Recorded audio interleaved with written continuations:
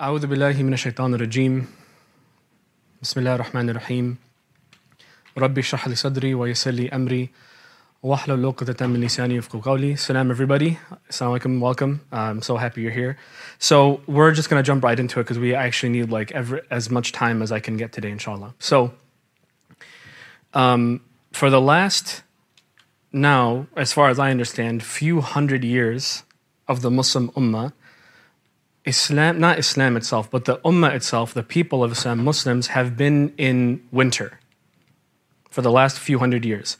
Not just the last 100 years where we lost our last empire, but the last few hundred years, because even towards the end of that empire, things were kind of going wrong, yes? As we see in our history. The thing about winter, you know, for example, we're entering winter right now. What happens in winter? What do things do? What do the trees do in winter? It's not that hard. What do trees do in winter? They die. But winter is not necessarily just death. Because what happens under the soil during winter? What happens to the seeds? It's more actually of a hibernation than it is of a death. Because while the trees, some of them may die off, underneath the soil, some seeds are left over, and then it's waiting for spring. And when spring comes, the light comes, the water comes, and everything regrows anew. It's become very clear to me, especially with recent events happening in Gaza, Palestine, and elsewhere, that we are towards the end, or maybe even already in the beginning. We're either towards the end of our winter as an ummah, or we're already in the spring. Am I making sense? We're either towards the end of the downfall we've been seeing, or we're already starting with the spring in terms of our faith. Yeah? And we know that as soon as the spring comes, we're going to see a revitalization of the Muslim Ummah, of not just our faith, but even of our community, of our nation and everything, yeah? We've been dealing with a lot for the last few hundred years, our people have been dealing with, and by our people, I don't mean Palestine or Pakistan or Egypt, no, I'm talking about Muslims. Muslims, our people, meaning Muslims, have been dealing with colonization, losing their homes, losing their lives, losing their religion. Not only colonization of their land, but colonization of what? Their minds. Now we want to think like everyone else thinks, and that made us dumb. We left our religion. But that now has been put, as I'm seeing, at least even on Twitter, even on TikTok, I'm seeing that being put way to the side. People are tired of this. And Muslims are now waking up, which is what I mean. This is what I mean by the spring of the Ummah. And it's because faith has now, like these seeds that Allah implanted in our hearts, they're now seeing the light, they're now receiving the water, and they're starting to what? Starting to bud and grow. And I want to actually take this a little bit further in terms of how we understand faith, yeah? I want you to envision a bunch of trees standing together, kind of like basically a mini forest where trees are standing firm together. Have you ever actually, before I get to that, have you ever, after like a storm, even where we live in like suburbs of Chicago, when a heavy storm happens and you drive down the street, sometimes you'll notice an entire tree, sometimes even huge like oaks, will be completely uprooted. Have you seen this before? Like, mashallah, that was a really crazy storm. This whole tree, at least every year, we see like one big tree that everyone talks about that gets uprooted, yeah? And it's not that the tree broke physically, like the trunk, because the trunk's super firm, but literally it got plucked off the ground. You've seen this before? And then if you go like afterwards, and sometimes it's even farther away than where it was before, you'll see it's either one of two reasons why that tree got completely uprooted. Either the roots were super weak, maybe they were damaged from water, maybe they didn't go, or they were weak or damaged, or they were super short. Because if they were strong and deep, they would hold on to the earth, because that's really what's holding a tree down, isn't the trunk. The trunk is actually a weight that's working against the tree. But the roots are holding firm into the earth, so even if something sometimes you see a tree in the wind, it wants to fly away. You seen that before? It's basically a huge umbrella. Of course it's a big parachute, of course it wants to fly away. But what's holding it is what? Not the trunk, not the leaves, the roots. And I want to keep this image in mind. The roots are what keep a plant or a tree firm in the ground, yes? I want you to now go back to that forest example that I said a little bit earlier. When a bunch of trees are in a forest, here's my lame drawing of this. I want you to pay attention. Thank you so much. I worked really hard. You know, it took me like 10 minutes to get this right tree. Half the lecture time was just getting this tree. I spent hours on this. Most of it was just this tree. So these are my trees. I'm really bad at PowerPoint. Here are my trees. I want you to focus on these guys right here. These guys are firm. They're standing together. Whenever you see a tree unrooted or plucked out the ground, it's rarely these guys. Which trees get unplucked? The ones that stand by themselves because they have nothing to support. These trees, even physically, like I'm talking about real world, like physics, like how plants work, how trees work, these roots do not run very deep. They don't run very deep. They don't have to. Why don't they have to? Because they're standing together. And I want you now to envision, what am I really talking about? I'm talking about people's hearts. I'm talking about Muslims. Muslims in other countries, like when they go to work, everyone takes a break for salah. When they go to work and it's Friday, does anyone not go to Jama'ah? No, everyone goes to Jama'ah. If you're walking in the streets in Amman, Palestine, wherever other Muslim countries, everyone wears hijab. It's actually hard not to be Muslim in these other countries. Does that make sense? So these trees, they don't have very deep roots, but do they need deep roots? No. Have you ever been to Umrah? Anyone here been to Umrah or Hajj? Raise your hand. Can you stand up for a second? Thank you. Lock arms with me. So in Umrah or Hajj, people are wild. Stand over here. People are wild in Umrah Hajj. Who's been? Raise your hand. Are people not insane, subhanAllah? Muslims are awesome. So when you want to go close to the Kaaba, you need to lock arms, like try to hurt me. Okay. You need to interlock. And then one time I literally saw some a group of women trying to interlock, and then one got taken from in a sea, and they're like, no. Thank you so much. I appreciate you. So when you lock together, it's harder to be taken away by a storm. You following me? And here's my tornado. This also actually took me longer than the trees, wallah. The tornado was especially hard to get. It's a really crappy tornado too. But I'm kind of proud of it. Look at it. Anyway, now when the storm comes, these guys are safe. Why are these safe again? Someone say out loud, why are these guys safe? Because they're interlocked. What about this guy? Is he safe? What does he need? Because he's like every other tree. What does this tree need to survive this storm? Yeah, he's not going to change up here. He needs to change down here. He needs to be special. His roots need to run much deeper, twice as deep, 3 times as deep as any of these guys. And I want to talk about this because when you look at people at Gaza right now, for example, I know you guys are all watching videos with me. I know it's hard to look, keep your eye away. And they, wallahi, don't get me wrong, they are this and together. So, wallahi, don't even get it twisted. They are literally this and they're deeper than this and they're all together. So they're both, mashallah. That's why Allah chose them to be an example for the rest of Muslims, for the rest of the world. Not even just the rest of Muslims, the rest of the entire world. They right now, Allah chose Gaza to be a light for everybody else, But us in America, we have a unique situation. When I go to work, my boss is not Muslim. When I go to work, it's hard to go to Jama'ah. When I go to work, I have to find a nursery room, a mother's to pray, a nursing room to pray. You have to go out of your way. You might get made fun of. You might get harassed. Praying in an airport is a dice roll. You know what I mean? It's harder here. So you and I are in a unique situation. Allah put you and I in a very unique situation. A lot of us are asking, well, what's my role to play with Gaza? Here's your role. You need to get your roots deep in faith, deep.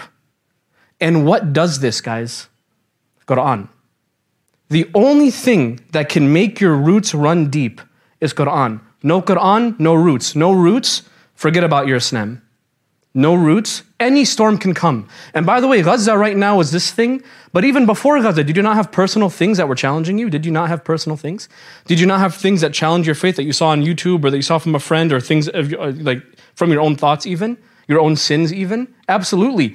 Gaza is just another tornado on top of your ordinary life. If any one of these things come, it's so easy to pluck you out. Because if you and I even have this, we're not going to survive a storm. So you and I need a special awareness on how deep our iman goes. And this is what I want to spend time on for the rest of Tanzeen. I'm seeing a lot of new faces. Last month at Tanzeen, when I had the opportunity to speak, I told you I don't have a curriculum. I don't have a plan. I'm just going to talk about things out of Quran that I thought were cool. I threw that completely out the window when the first bombs dropped last month. Actually, the day I first spoke was October 7th, subhanAllah. So the day this stuff started. So my mind about this opportunity of mine completely, I shifted it. I threw that out the window. We are now going to talk about, and have to awkwardly go back, believing in the Quran. And I mean that in 2 different ways. Number 1, do you even believe in Quran? That's number 1. Do you even believe it? That's the first thing I want to talk about. And the second thing is, what does it mean to believe as per the Quran? What is faith? How do you grow it? How do you become this? How do you become like the little girl in Gaza that she's bombed? Literally, there's a video like this.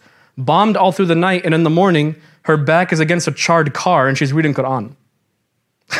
Or like the little 5-year-old kid on an incubator saying Allahu Akbar half conscious. Would you say Allahu Akbar half conscious? Would I? I probably wouldn't. These people, by the way, I want to call something out. It's interesting. Have you seen the TikTok trend of people converting? And raise your hand if you notice this with me. The most famous one that's getting on the news today was Megan Rice. My mom just sent me a video. Megan Rice. Have you been following Megan Rice? These young men and women, previously atheists, previously Jews even, previously Christian, previously whatever, they literally are going back to Quran because they see Muslims and they're like, what is this? This is wild. Even Christians that were Christians for 60 years of their life are like, I've never seen people believe in God like this. What is this? And it all goes back to what? They literally buy a Quran and they're doing better than you and I on TikTok. What about us? Do we have any relationship with this thing? Did we have an aha moment with Quran that like, I believe this is definitely the word of God like they do? Do we really? This is what I want to cover for the next few months. For the first 4 sessions, including this week, and I'm speaking, alhamdulillah, 2 weeks in a row, this week and next week, we're going to talk about first, miracles of the book. Miracles of Quran. I want everyone to have their aha moment. I had moments basically, and I'm nobody, wallahi. Like they say, Ustad on the thing. I'm just a guy, some guy, Shadi Jabali. But I've had moments in myself where I learned something about Quran and I literally am just like, I get it. I just make sujood. Like I don't know what else to do. Like I get it. Ya Allah, I believe. And even I'll have things in my life that make me question my faith. But then I'm like, yeah, but the Quran though. It becomes my root. You cannot take me off my anchor. Does that make sense? I want to share these things with you because they exist, but we just don't know what they are. And it's so silly to me, so stupid to me, we don't know what they are. And I'm not saying I'm going to give you that moment. I'm saying I'm going to try.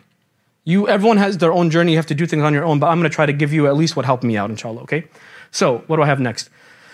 I want us to agree on a few things about Quran really quickly. In fact, I don't want to spend a lot of time on this. So let me a couple things I want to talk about. So eyes on me, not on the board, yeah? Eyes on me, please. Don't look at the board.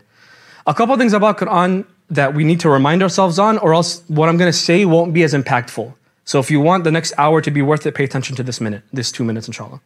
Number one, unlike many other religious books, we believe Quran is the verbatim word of Allah. It's not some guy who was inspired and then wrote in his own words. We believe that when Allah says, Alhamdulillahi Rabbil Alameen, it's Him saying what? Alhamdulillahi Rabbil Alameen, exactly. Those are His words, not anyone else's. Does that make sense? That's what verbatim means. Verbatim, it's one for one His words, okay? Next, we know is revealed 1400 years ago. Keep that in mind because it's old. It's preserved. I don't want to spend a lot of time on this, but rest assured, we believe that Quran, and we know actually for a fact, Quran is the same Quran revealed that long ago. One quick, thinking exercise for you, mental exercise. If you were to completely obliterate, burn, throw in the ocean, otherwise delete if it's a website, every single book in the world or any written thing ever, even if something's written on the wall, you get rid of it. So there's no more writing in history, no more writing in the world. Can you envision a world like that? We just decimated all writing. Can you bring back any other book other than the Quran the way it was before? No, because no one memorized Shakespeare. No one memorized the textbook. No one memorized the Bible, even, for example, the Torah. No one memorized the Talmud. No one memorizes any of this stuff. But the Quran, all you need to do is get a kid from China, a kid from Zimbabwe, a kid from the US, a kid from wherever the heck you want to bring a kid from. That's a hafiz. We have millions of them. Get them from anywhere you want. Put them on a Zoom call. They don't have to speak the same language. Just say Bismillah and get them started. How much time do you want to give it? 15 hours? 24 hours? How many do you want to give them? Within 24 hours, the Quran will be back exactly the way it was before. Because there is no variation. What was given to the Prophet ﷺ, we have exactly. So just to get that out of your heads. These last 3 though, I'm going to focus on a lot for the next 2 weeks. This one, the 114, I'm going to focus on next week. But just to quickly go over it, Quran was revealed piecemeal. Meaning it wasn't like Hassan from day one, here's the book, go say it to people. We don't believe that. We also don't believe that Quran was revealed in the final order that we have it now. So Quran was not revealed chapter 1, then chapter 2, then chapter 3, then, you following me? It wasn't revealed Fatiha, then Baqarah, then Ali Imran, then Nisa, then Ma'idah, then blah, blah, blah. No. It was revealed in pieces, and then at the end of it, we got the final order of it. Okay, we're going to talk about that next week. I don't want to go into too much now. But the last 2, you need to pay attention, please. The last 2 especially. The first one, it's an oral tradition. Oral meaning spoken. It is a spoken word. It's always been a spoken word. Quran even does not mean book. Quran means the recital, the grand recitation. Meaning its purpose. The reason why you can bring it back if the book was destroyed is because it's a spoken thing, not a reading thing. Like we don't, like even these books, we call them mushafs. This is not what Quran is. But when I say Alhamdulillahi Rabbil Alameen, that's Quran because I'm reciting it. Does that make sense? Quran is only Quran when you recite it. Yes? So why is this important? Because if we're going to talk about miracle of Quran, we have to narrow our options down to mainly two. Are you listening? We have two options.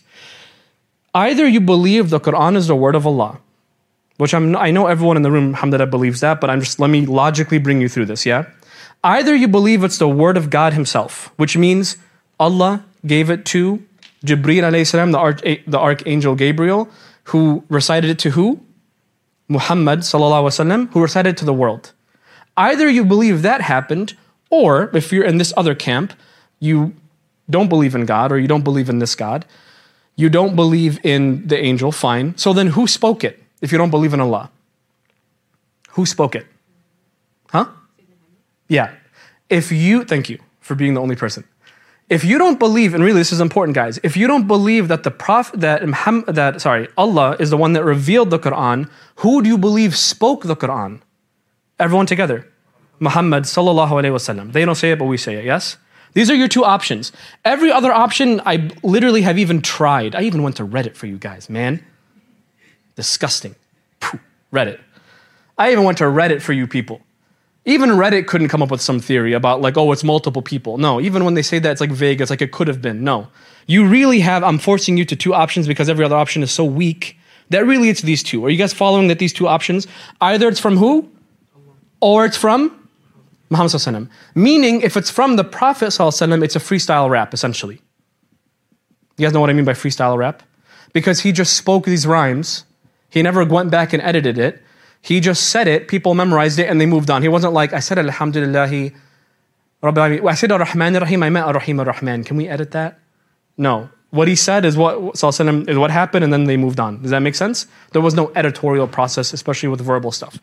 So those are the two options. And lastly, I'm going to talk about it being a miracle. What does it mean to have a miracle? We all know that prophet stories all involve miracles. Musa alayhi salam split the sea. Isa alayhi salam cured the blind, all by the will of Allah. We know our miracle is what? The miracle of Muhammad sallallahu alaihi wasallam is the Quran itself. Salih alayhi salam, for example, he split the rock and a live camel, a huge she camel came out of it. What is the purpose of these miracles? These miracles' purpose, a lot of the time we got our attitude twisted where we think it's to bash other people over the head with it, like, why don't you believe? Look at this miracle. That's not the purpose. It depends on who's receiving it. If you're a believer seeing a miracle, that miracle's purpose is to reaffirm your faith, reassure your heart. My proof of that is Ibrahim alayhi salam. When Ibrahim, in Quran, we know he had a conversation with Allah. Ya Allah, show me how you bring life back from the dead. Have you heard the story before? Ya Allah, show me, I want to see for myself, how do you bring life from the dead? And Allah asked him, Awalam tu'min, don't you already believe? And of course, he's Ibrahim, he's the father of belief. Of course he believes. So he said, Bala, of course, وَلَكِنْ لِيَطْمَئِنَّ قَلْبِي. I just want to reaffirm my heart. So even if you already believe and you're already like in this, you're ride or die with Islam, this will still, inshallah, reaffirm you. And we, especially nowadays, we need this, yeah? What about the opposite end? If you're a kafir, and by kafir, I don't mean non-Muslim, I mean like a conscious denier of Islam, yes? A conscious denier of God. Then for you, it's actually not to affirm your heart, but to expose your heart. Like imagine you're sitting with your kafir homies in Saleh's time, and then you know, and the message makes sense, but I just don't like it. You know, I make too much money to give to the poor, whatever your reason, your psychological reason might be. And then you see a camel come out of a rock. How do you twist that exactly? Yes? At that point, every believer is looking at you like obviously something's wrong with you. Like Pharaoh following Musa after he split the sea. What mental illness do you have that even this isn't enough? You understand? It exposes them. And then finally with non-Muslims. Not kafir, but maybe ignorant or maybe doesn't know yet, yes? For these people, it's just to add weight to the message. The message is enough, but this adds weight, yes? That being said, we're going to jump right in. Here's my plan for the next 4 sessions, including today and next week. I'm going to talk about miracles of Quran. I'm going to split that up like this. The first two are going to be about symmetry and structure of the Quran. I'm very giddy to talk to you about it. Wallah, I'm very excited. And I hope, Ya Allah, I pray that I can really give this to you the way that I received it. I really hope I can, inshallah. Make dua for me that I can do that. And then after that, we're going to talk about certain passages in the book that will reaffirm and strengthen your heart. So Quran tackles the mind and it tackles the heart at the same time. That's what we're going to do. We're going to reaffirm and grow our roots intellectually and through means of the heart. Does that make sense? But first, we're going to tackle the what? The mind. Can we convince ourselves? Let's do that together, inshallah. We're going to go through symmetry and structure, kind of this macro view of the book, this week and next week. On session 3, which sometime next month, I forget the date, we're going to go over precision of the Quran. Why does Allah use this word and not that word? Why did Allah use this tense, past tense, and not present tense? So on and so forth. And then the final session of these 4, we're going to talk about content and impact. What did the Quran do? What's the big deal about it? Why do people love it so much? What did it do to people? Does that make sense? So inshallah, that'll be good, beneficial to you guys. After that, we're going to go passage by passage and talk about things that really changed my life. And I don't mean that, literally, you cannot be the same person after learning certain passages of this book. You simply cannot be the same person. It's as if you put on glasses and you're like, I see the world differently. So I'm excited to go through that, but that's not today's stuff. Okay. You guys feeling okay? That was a long intro. What time is it right now? 55? Jeez, man. I suck at this. I literally practice this. I still over 25 minutes. Okay. We got to go quickly now. So bismillah. In the physical world, do we see structure? Yes. Do we see symmetry? Do we see design? There's actually this really interesting hashtag on Twitter, if you're on, or X, whatever they call it, X. There's this really cool, I know it's stupid. Well, on X, you see this hashtag actually called No Design. If you don't follow this guy, follow him. Paul Williams, he's a Muslim from the UK. The whitest Muslim you'll ever see. I love him so much, wallah. He's so smart. He never shares anything except that it's just gold. And he uses this hashtag a lot of No Design. Obviously, he's being sarcastic. And then he'll be like, this is his only one, but this is like a snowflake. Sometimes he'll post a leaf. Look at this. This looks like a city plan. It looks like streets for a suburb. And the point of these veins is to carry chloroplast up so that it stays green and lively, subhanAllah. So it's not only beautiful, but it has a purpose. And that's the thing, by the way, about symmetry and structure in nature, is that it's both purpose and beauty, yes? It's not just pretty for the sake of being pretty. There's a purpose behind the pretty, yeah? Those two things. Anyway, we see it in even things that create them with symmetry, like spiders. And even in you cut a tree and you see the rings of a stump, Even if you go as big as you want or as small as you want, you see even things orbiting around each other. Like the same way you and I do tawaf around the Kaaba, that we go around the Kaaba, you have electrons going around, the negative charge going around the positive charge of the nucleus. Or you have the earth around the sun and the sun around something else, right? And then I was actually very curious, you know how Allah says everything makes tasbih, everything praises God, but you don't understand it? This is probably an Adam's tasbih. This is probably its tawaf. So then I'm like, if everything makes tasbih, what if it stops making tasbih? And I just Googled, what happens if an electron stops rotating? Have you ever asked this question? Literally, look at this. Protons are dominant, causing the collapse of matter. So if atoms stopped being structured, if an atom stopped doing tasbih, essentially, everything would cease to exist, subhanAllah. We see this purposeful, beautiful structure and symmetry in our physical world. That is undeniable. And for there to be a design, there must be a designer, but that's not today's conversation. Today's conversation is Quran also the creation of Allah? Yes or no? Yeah. It's not a physical creation, it's a spiritual creation, but it's still a creation. So, does the Quran also have symmetry? Does it also have structure? Does it also have this beauty and purpose intertwined into one? That's what I want to talk to you about today. I don't want to tell you what I'm doing yet. I want to show you and then tell you. Okay? So bismillah. And please stick with me. I already see people falling asleep. Just stick with me, please, yes? I told you in the group chat, if you're not on the Tanzih group chat, join it. I told you if you're not ready to think, don't come, because I don't need anyone not thinking here, yeah? Even if it was only 5 of you, I need you paying attention, okay? I'm serious. Okay, bismillah. The first, I didn't explain yet. we're going to jump into Quran right now. I'm going to give you 6 examples of symmetry and structure. These aren't the only 6. These are just 6 that I picked, okay? The first 2 are examples of ayahs that have symmetry. Then we're going to go into 2 small surahs. They have symmetry. I'm defining small by a page or under. Then we're going to go into the last 2 are going to be medium-sized surahs. They have symmetry. I'm going to define medium as over a page, under 15 pages. Whatever, let's pick that number. It's loose definitions, yes? We're not going to do anything big, like not Baqarah or anything like that. That's next week. This week we're just doing small stuff, okay? So we're going to start with the first ayah example. And the ayah example appropriately is Kursi. This is the most important ayah of Quran. Who memorized Kursi in the room? Inshallah? Very good, very good. It should be everybody. Everyone should memorize Kursi. It's a very important one. But Kursi is the most important. It's like scholars call it the crown of the Quran because it's purely about Allah. The only body in Quran that's more purely about Allah than Kursi is what surah? Ikhlas. Qul Allahu Ahad, Allahu Samad. That's purely about Allah. But ayah-wise, this is carrying the crown, yeah? You don't need to read this. This is Kursi written out. Notice, by the way, that it takes a lot more words in English to translate words in Arabic, yeah? You notice that? It's interesting. Anyway, this is Kursi. I don't need you to read that either. I'm going to read it to you. This is the only one I'm going to read to you. Everything else I need you to kind of try to catch up, yeah? So, Kursi is not one sentence. An ayah, by the way, does not follow rules. An ayah could be what Allah can make an ayah whatever He wants. He can make it a sentence, or He can make it a bunch of sentences, like here. He can make it a couple of letters, or one letter, like qaf. He can make it a word, like ar-Rahman. He can do whatever He wants with an ayah. In this case, an ayah is a bunch of sentences. There's actually 9 sentences here. And I actually don't want you to focus on the word sentence right now.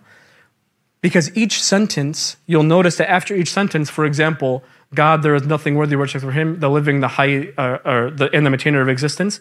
He's talking about Allah and the 2 names. Then it goes into neither drowsiness nor sleep overtakes Him. So it's not just a change in the sentence, it's a change of theme. The subject kind of changed. Does that make sense? Are you following me? So it's not really sentences, it's what? Themes. Keep that word in mind. When a theme changes, the sentence also changes. Anyway, we're going to go one by one. I want you to try to find patterns on your own. Here's the first sentence, first theme. I'll use the word theme now. There are 9 themes in Kursi. I'm going to read them one by one. Number 1, the first theme. Allah, there is nothing worthy of worship except for Him, the living, the maintainer of existence. Al-Hayy al-Qayyum. Neither sleep nor drowsiness overtakes Him. He owns whatever is in the heavens and whatever is in the earth. Who in the world is allowed to intercede except by His permission? What does intercede mean? Intercede means that if I'm in trouble at work and my boss calls me like, Shadi, get over here. And my coworker's like, no, Shadi's a good guy. He helps me out all the time. That's called intercession. I'm trying to make you look good in front of the boss. That's intercession. Who can do that in front of Allah except by Allah's permission? He knows what is in front of them and whatever is behind them. His knowledge is all-encompassing. And they, by contrast, do not encompass anything of His knowledge except by His permission, except how He wills. And His throne extends over the heavens and the earth, and preserving them too does not tire Him, does not burden Him. And He is Al-Ali and Al-Azim. He is the Most High, and He is the most stable, the great. You following so far? I'm going to point out a few things, and we didn't get to the symmetry yet. Pay attention. Everyone look at me, and I want you to pay attention. I'm not going to go in detail because I don't want to run out of time. But if you read each of these themes, each line connects with the line before and the line after. Test it with anyone that you want. I'm going to give you an example. Neither drowsiness nor sleep overtakes Him. How does it connect with the line before? How can He be the ultimate maintainer if He gets tired? But even first and foremost, the living. Do you know, like in Islam, what do we think of sleep? It's a minor what? Death. So He cannot be overtaken by sleep because even minor death doesn't take Him, let alone death itself. He's the ultimately living. You see how two connects with one? What about 3? Whatever is in the heavens and the earth, whatever is in the heavens and whatever is in the earth is His. He gets the full right to own it. No one else can own it but Him because He's the only one that can fully maintain it. He's the only one living and awake permanently enough to actually own and call ownership of this creation of His. So you can test this with whatever line you want. There's already a connection happening here because every theme connects with the theme before and the theme after. But does anyone notice anything about this before I tell you? Did anyone notice anything about this? Go ahead. Did you hear this before? Yeah. You did? Okay, that's fine. That's okay. I expected someone to. But you're going to learn something new, so pay attention.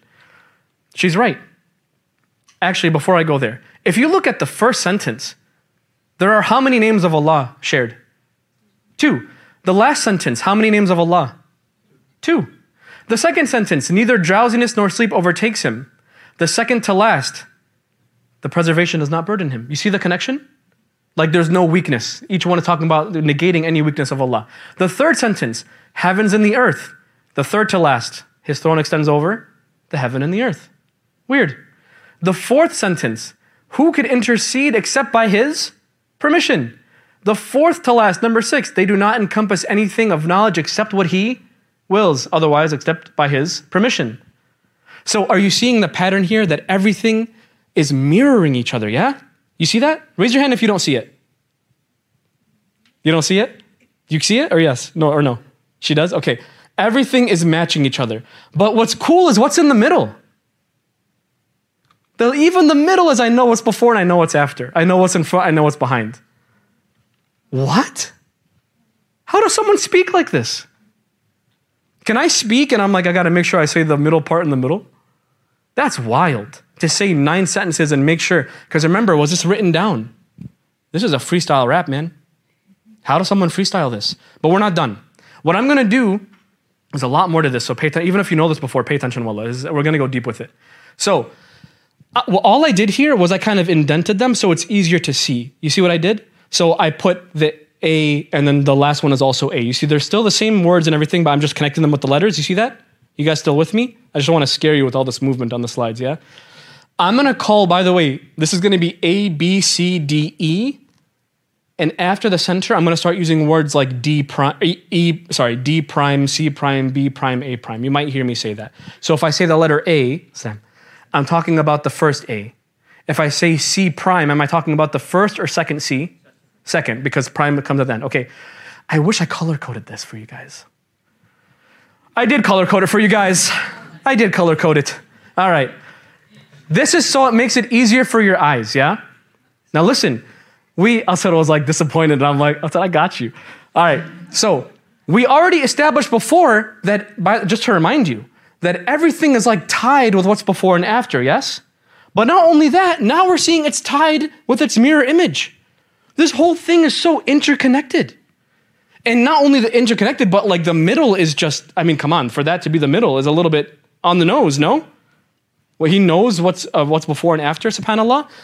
But I want to actually, there's a couple more things. Ready? I want to call attention to the names being used. What are the first 2 names? I'm going to put a box over them with magic. So if you look, the first 2 names in the first line, what are these names? Al-Hayy and Al-Qayyum. And the last 2 names are Al-Ali and Al-Azim. You'll notice something with them actually. Hayy and Qayyum start with the same sound. Even if you don't speak Arabic, listen. Hayy and Qayy sound similar or no? Same verb or same vowel. You hear that? Al-Ali, Al-Azim. Does that also start with the same letter, the same sound? But hold on, listen. Al-Hayy. Now if we compare this with this one, they don't start with the same, but what do? They end with the same. Al-Hayy and Al-Ali. And even here, Qayyum and Azim, what do? They end with the same sound. So up here, they start with the same sound. When you compare it with its sister, it starts with the same sound. When you juxtapose it against each other, they end with the same sound. How do you plan that out in your head? I want to give you a little bit more. By the way, just a little tip, because this is stuff you can literally find by yourself, wallahi. This is not like, you don't need a book to find this stuff. There are these things called anchors. Anchors, meaning when the same thing or similar things, similar sounding things are said close to each other, pay attention. For example, if you're reading and you're like, I read heavens and the earth, and then I again read heavens and the earth, there's definitely a connection there. That's called an anchor. Does that make sense? So whenever something is said similarly, go back to where you heard it the first time because you'll find a connection. Does that make sense? But anyway, what I'm going to show you next, actually, this is all my thoughts, so I might be wrong. but I'm actually very proud of this. I've been staring at this for like 3 weeks, getting this ready for you guys, and I found 2 by accident. 2 extra things I want to show you, 2 extra layers. So are you ready to go a layer deeper with this, inshallah? Okay. I'm going to draw lines that are going to confuse and scare you, but I'm going to hold your hand through it, okay? Relax. They're just lines. Okay. I want to point out a couple things. Ready? Actually, forget this thing. Okay. All of these, let me start here. All of these sentences mention who? They all mention Allah one way or another. They either say he or his or him. You see that? Test it. Every single one of them mention him. But is he the only one being mentioned? No, not in all of them. And some of them, he's the only one being mentioned. But in the rest of them, no, others are being mentioned. I'm going to draw your attention, look where my fingers are, from D to D prime. Who else is being mentioned between these 2 lines? Who's they? Human beings, us. So we're being mentioned here. We're in the middle. How about C, the yellow ones? What else is being mentioned outside of Allah in these? The heavens and the earth. What about over here with, where are we at, with B? What's similar between these is, I'm going to summarize it as weakness. Burden and fatigue. Weakness. And who is surrounding all of it? Is anyone else mentioned in A or A prime? Nobody else. Meaning, let me make this simple for you. Even in the ayah, God encompasses all. Remember he said, they do not encompass anything, it's because he encompasses all of them. So even the way it's organized, Allah encompasses everything. Like you're surrounded in your knowledge and you're literally surrounded in the ayah, you and I, because we're mentioned in the middle. Do you see that? SubhanAllah, that's how a human being cannot think at these levels. I found one more, but I literally found it half an hour ago, so I couldn't put it in the PowerPoint because I was literally just doing a last minute review. Do I even have time? What time is it? 12:10? Okay, I'll do it. One by one, I couldn't put it here, so forgive me. I literally just found this thing, subhanAllah. So listen. If you pay attention to the first entity being referred to in each of the lines, by first entity I mean, for example, who's the first thing being mentioned in A? Who's he? Allah. And I'm gonna invoke the Arabic here a little bit, so just pay attention. So who's the first one being mentioned in A? Allah. What is the first thing being talked about in B? La ya'khudhuhu is the sleep. So was Allah the first thing being mentioned in B? No, sleep is. So you have Allah's the first, here Allah is not the first. In C, lahu ma fi samawati. Who's he? Allah. So it's Allah, something else, Allah. Who can intercede? Man dhal ladhi. Who? Is that talking about Allah? No. So you have Allah, not Allah. Allah, not Allah. In E, who knows? Or he knows, I'm sorry. Who is that? Allah. And if you continue that to the end, you have a pattern of Allah is the first mention, second mention, first mention, second mention, first, second, first. Yani one of these things, just one of them by themselves is impressive. To include all of them at the same time with, by the way, maintaining a perfect message of Tawheed that philosophically you cannot break. Even the message itself is impenetrable. The argument then becomes, again, if you are of the camp that a man spoke this, you have a lot of questions coming your way. Because how does this happen? I don't like the word, well, I'm going to get to that in a second. So what we're talking about actually, here's a last look at this. I'm going to present now what is this concept we're talking about. What was the thing you just saw here? This is called ring structure in the Quran. Ring structure, it basically looks like this, where you see, for example, as we saw A, B, C, D, C, B, A, yeah? And everything kind of comes circling around the middle. And the end returns to the beginning. You see how that works? So this is why I drew it like this. So you see that the way that someone mentioned it was that like it repeats. Because it does kind of repeat. It goes back to the same message. And then the middle becomes the central meaning. So it's not just beautiful, it has a purpose. For example, what now is the central meaning of kursi? Allah's knowledge encompasses you entirely. And you encompass nothing. That becomes the central message of kursi because of ring structure, subhanAllah. You ready for one more example? Yeah?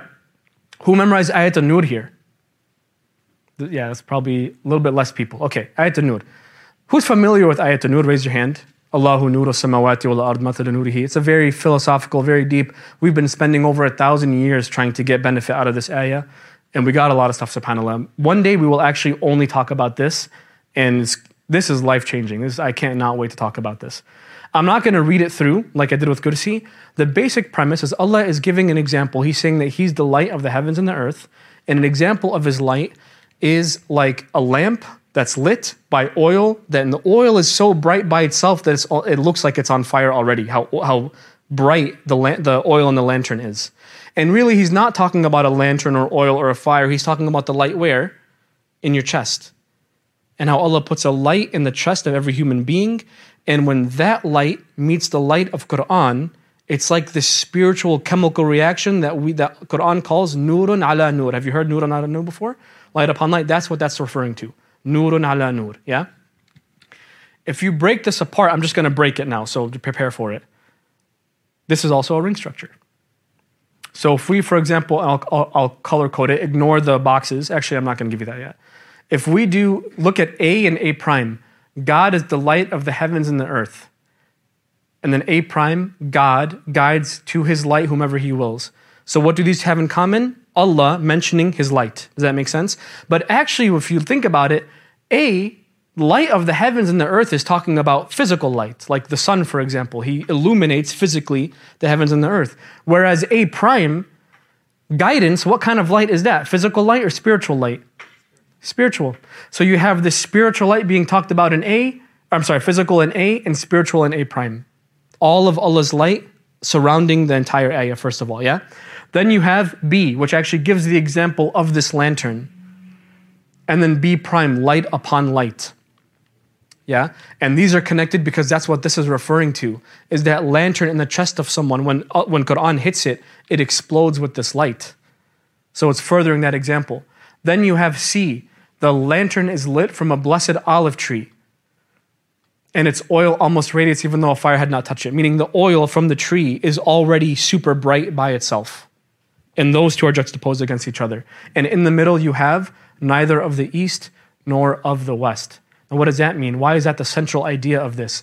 It's because we know that this light that Allah gave us is not of this world to say it's from the eastern or the western. It's from somewhere completely different. It's saying that the spirit of the human being is from who? It's from Allah. And that's what makes it the central theme, subhanAllah. That's what makes the light undying in every person. But this is also, you guys seeing the structure? You guys still with me? You seeing the structure here? All interconnected. Now these are two examples of ayahs. What about a full surah? Does this work on the surah level? And I will preface this by saying every surah should be given its own right. Every surah has its own stuff going on. But this does in fact work on the surah level on many occasions. I'm going to share 4. First 2 are going to be small surahs. We're going to do 1 and then I'm going to give you a break, okay? So here's the first small surah. Who memorized Qariya? Al-Qariya, Mal-Qariya, wa ma adraka mal-Qariya? Good amount of you. That's why I picked this one. Okay. This one is talking about Judgment Day. Both the scene of Judgment Day and the result of Judgment Day. And there's almost a level of horror actually in this ayah. In this surah, I'm sorry. Because it brings up topics that it doesn't actually conclude. For example, it says, Al-Qariya, the crashing blow. And what will make you understand what this thing is? And it doesn't answer that question. It gives a hypothetical and doesn't answer it. You know, like in a horror movie, for example, when you find out the villain, it becomes less scary. Like, you ever watch Insidious? It was super scary, and then you found out the villain was like a Darth Maul looking guy, and you're like, that's from Star Wars, and you're like, that's not very scary. So Allah leaves this element of unknown to keep this fear in the surah. Does that make sense? When you break this apart, here's what it would look like. You have 2 events, and pay attention with me here. I'm going to point to what I want you to pay attention to. 2 events of the afterlife are an A and A prime. Al-Qari'ah, the crashing blow, meaning like the start of the event, yeah? And Narun Hamiya, which is also, of course, is referring to what? It's referring to hell in the afterlife. And they even rhyme, by the way. Al-Qari'ah, Narun Hamiya, end in the same sound, and they rhyme as well. Both B's, B and B prime, talk about this hypothetical and what will make you understand what Qariya is and what will make you understand what the abyss is, the abyss mentioned in this ayah. So you have 2 events, 2 hypotheticals, and in the middle you have these long things that actually both have parallelism. What does that mean? On a day where people will be scattered moths, and mountains like carded wool. You see, A will be B and A will be B. And over here, same thing. When the good deeds are heavy, pleasant life. When the good deeds are light, their home will be the abyss. So both are themed against each other. Why? Because they both have this parallelism. A will become B. A will become B, and again, A to B, A to B. Does that make sense? Now, if you split this surah in the middle, this is interesting. Because you can, this is an amazing thing about this stuff, guys. Man, I need to shut up, but I have to give you an example. Quran at some point compares itself to the stars.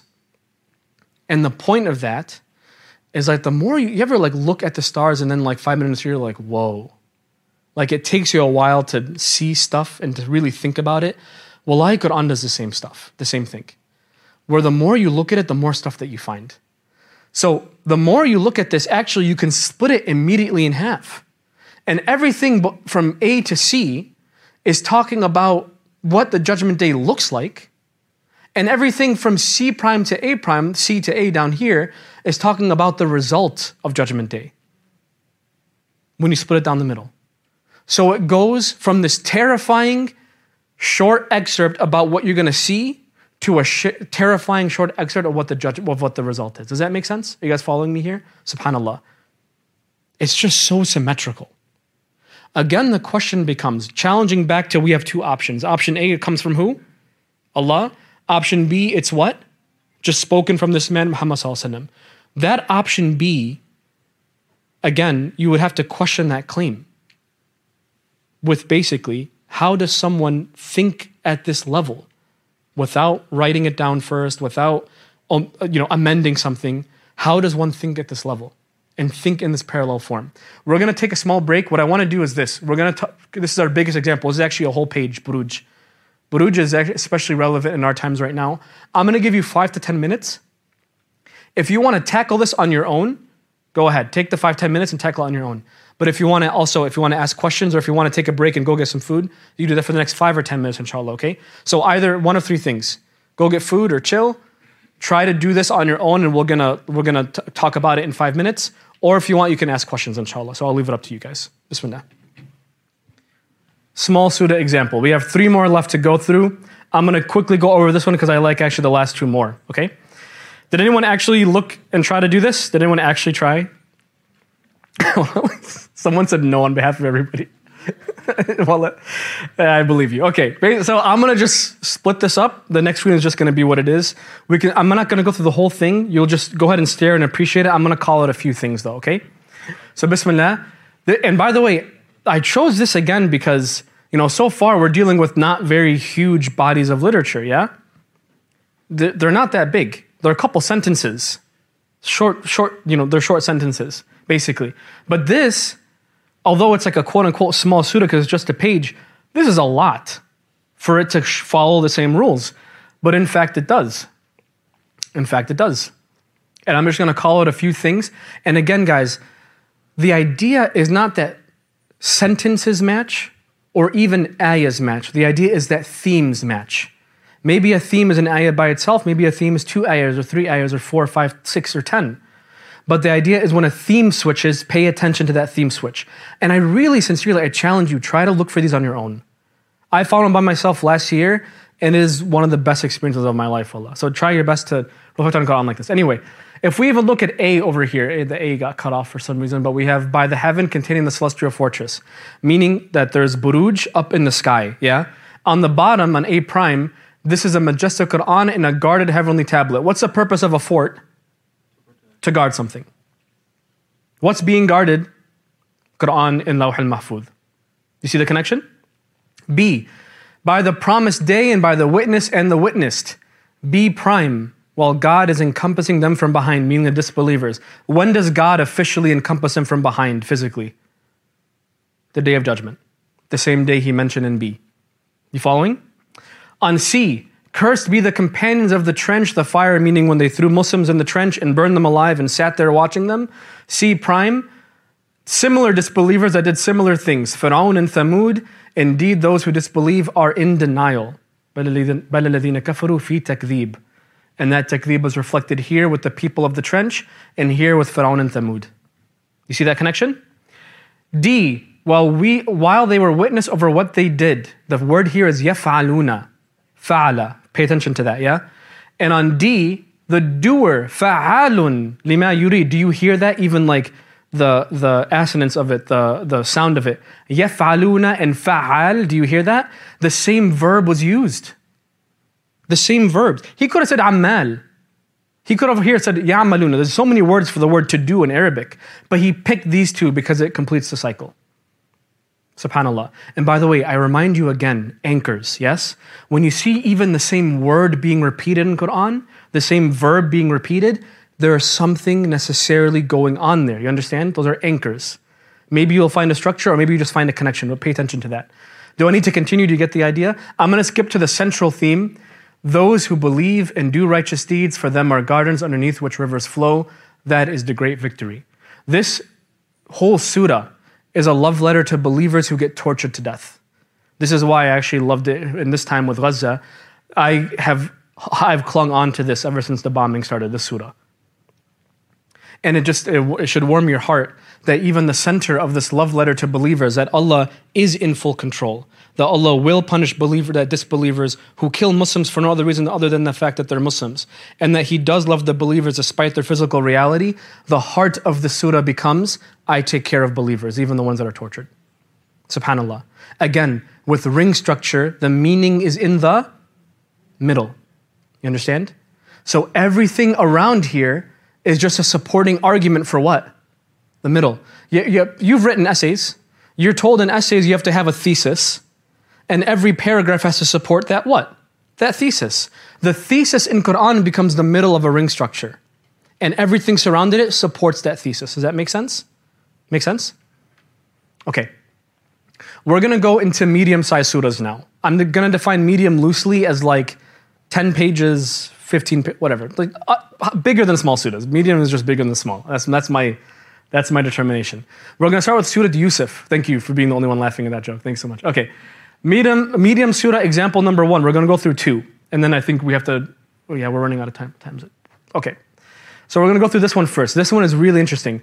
Obviously, Yusuf is a famous surah. It's loved by Muslims because, even Yusuf, it's argued that Yusuf, the name comes from asafa, which means to be sad.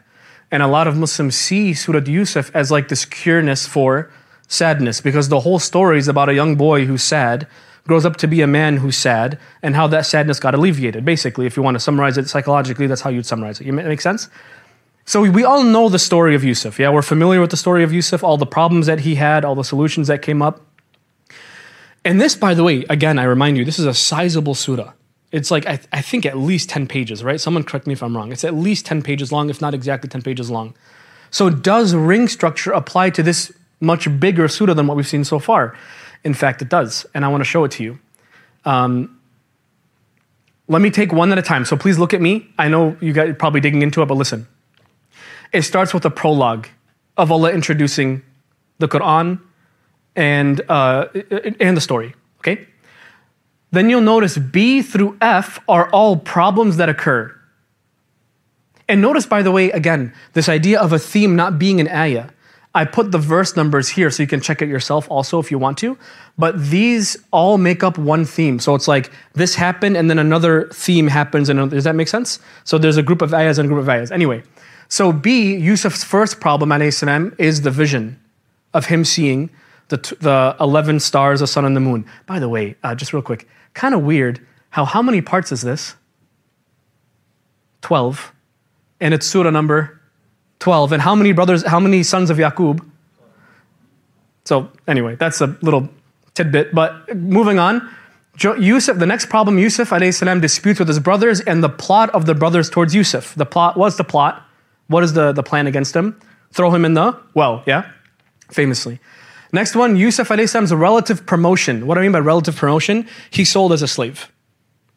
He's bargained goods, and then he kind of gets a little, if you want to call it a promotion in life, where now he's a servant of the Aziz, of the counselor of Egypt at the time, okay? Not much of a solution, it's still part of the problem, yeah? And then the attempted seduction of Yusuf alayhi salam by the Aziz's wife. And after that, Yusuf alayhi salam is framed for something he didn't do, So he's just no luck in Yusuf alayhi salam's beginning half of his life. He's thrown in prison, and then 2 prisoners come in, and he interprets their dream. And this is where, and he actually introduces himself as the prophet of monotheism while he's sitting in a cell with these 2 men that don't believe. Does that make sense? Then the next half of the surah are all the solutions. So you'll notice it's every single one of them is matched with the solution of the original problem. Come on, guys. Come on. Okay, let's look at F. Yusuf is in prison, or actually he's in prison, interpreter of the vision of the king. Meaning he first solves the problem of the king of Egypt at the time. That I have this dream, I'm worried about it, of like a famine coming. And he interprets the dream. The next one, the outcome of women's seduction, meaning the Aziz's wife openly admits he never touched me. And I'm the one that wronged him. So he gets freed from prison. That's what I mean by rehabilitated. Yusuf alayhi salam, definitive promotion, meaning he was promoted from a slave to a servant. Now he's promoted from a prisoner to what? The right-hand man of the king. That's a real definitive promotion now. Next, Yusuf alayhi salam, they plotted against him first, so then he plotted against them in the second half. Remember, he hid the goods and made it look like they stole something? So he can get them back and get his father back in the throne room. And then the fulfillment of the vision that we saw in the beginning of the surah. Because when they all came to pay respects, he told his father, Abati, like, this is what I saw when I was a kid. That my brothers and my mother and father are all here to pay respect to me. And then it's the epilogue, closing the same way that it begun. SubhanAllah. But hold, we're not done with Yusuf yet. Listen, I want to focus on this one, on F. In F, there's another ring structure.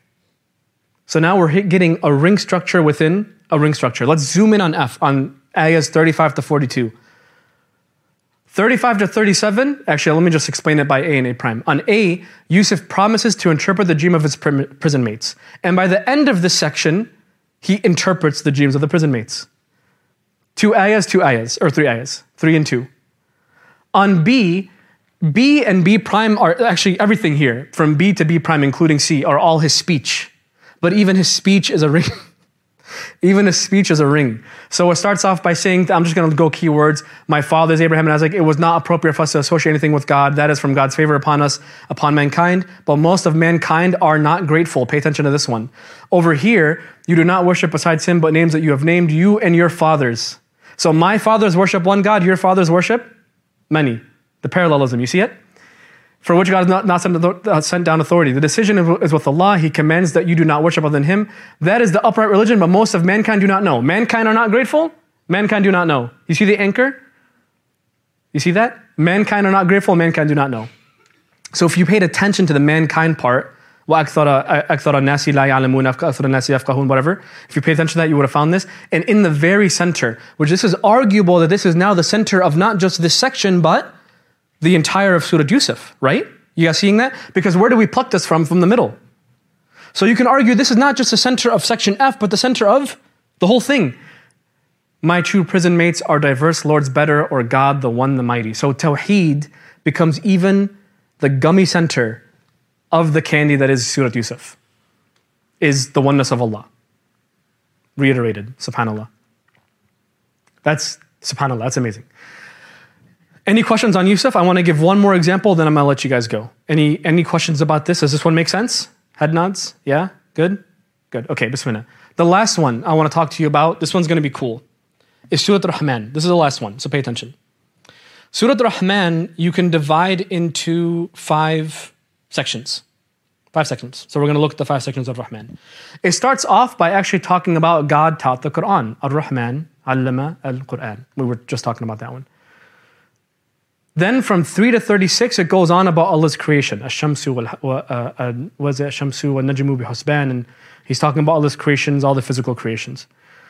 Part 3, it talks about criminals that end up in hell. And it describes the scene of Judgment Day that they see and the result that they see also being hell. Yeah? Then from 46 to 61, pay attention to the ayahs, please. The ayah count, okay? You see rewards for the believers being paradise. You see that for section 4? So it's juxtaposed against number 3 of people of hell. Now it's people of Jannah. And then it closes off by, it's basically paradise plus, the paradise VIP plan. of very special believers. Does that make sense? So it contrasts, actually. And even the language, I don't have time to go into it, but the language even kind of almost resets the topic, but adds extra language to show that it is actually like extra Jannah, yeah? So believers and special believers. Jannah, super Jannah. Jannah, VIP Jannah, whatever you want to say it. Paradise and Paradise Plus, yeah? Oh, actually, that's not much of a ring structure, is it? Maybe if we compare it to the next surah. Let's compare Rahman to Waqiyah. Because this isn't by itself, yeah? You guys see that's not a ring structure yet. Let's compare it to the next surah, similar in size, similar in themes. Waqiyah starts, guess how many parts in Waqiyah, by the way? Rahman has 5. How many do you think Waqiyah has? 7. Stick with me. I know. Stick with me. Waqiyah has 7. It starts off with this intro of 3 groups. Okay, these 3 groups are, who knows Waqiyah? Who are the 3 groups in the beginning of Waqiyah that it describes? The people of the right, the left, and the 17. Thank you very much. Yeah, so people of the right hand, meaning believers. People, and by what do I mean by people of the right and left? People that catch their book of deeds in the right when it's given to them, or they're handed to it on their left hand. That's one of the first signs of Judgment Day that you know where you stand. If you catch it on your right, you're happy. If you catch it on your left, then you're basically doomed. Yes, we understand this. And then there's a third group, there's only 2 hands. The third group is a people who that excelled way even past believers. Does that make sense? So they're super right hand, if you whatever you want to call them. They're excellers. Anyway, it introduces the 3 groups. Then the first part after this introduction, so first part of the introduction, the ones who excelled. Okay? So it talks about these sabiqun in more detail. What Jannah do they get? Then it talks about people of the right and what Jannah do they get? Yeah? Then it talks about people of the left hand, the people that ended up in hell, and what punishment do they get? Then it talks about Allah's creation. Who was in my class? Huda, Hanan? Do you remember that video I sent? You didn't watch it, did you? Never mind. Forget it. Well, I'm like, sorry, my old students, man, disappoint me every day. Okay, anyway, God's creation. I someday want to show you what I found about this part by itself. I love this part. Anyway, part 4 is what? God's creation. And the last, not last part, the last of these 5 actually ends with the majesty of the Quran. And then there's an outro that reaffirms the 3 groups.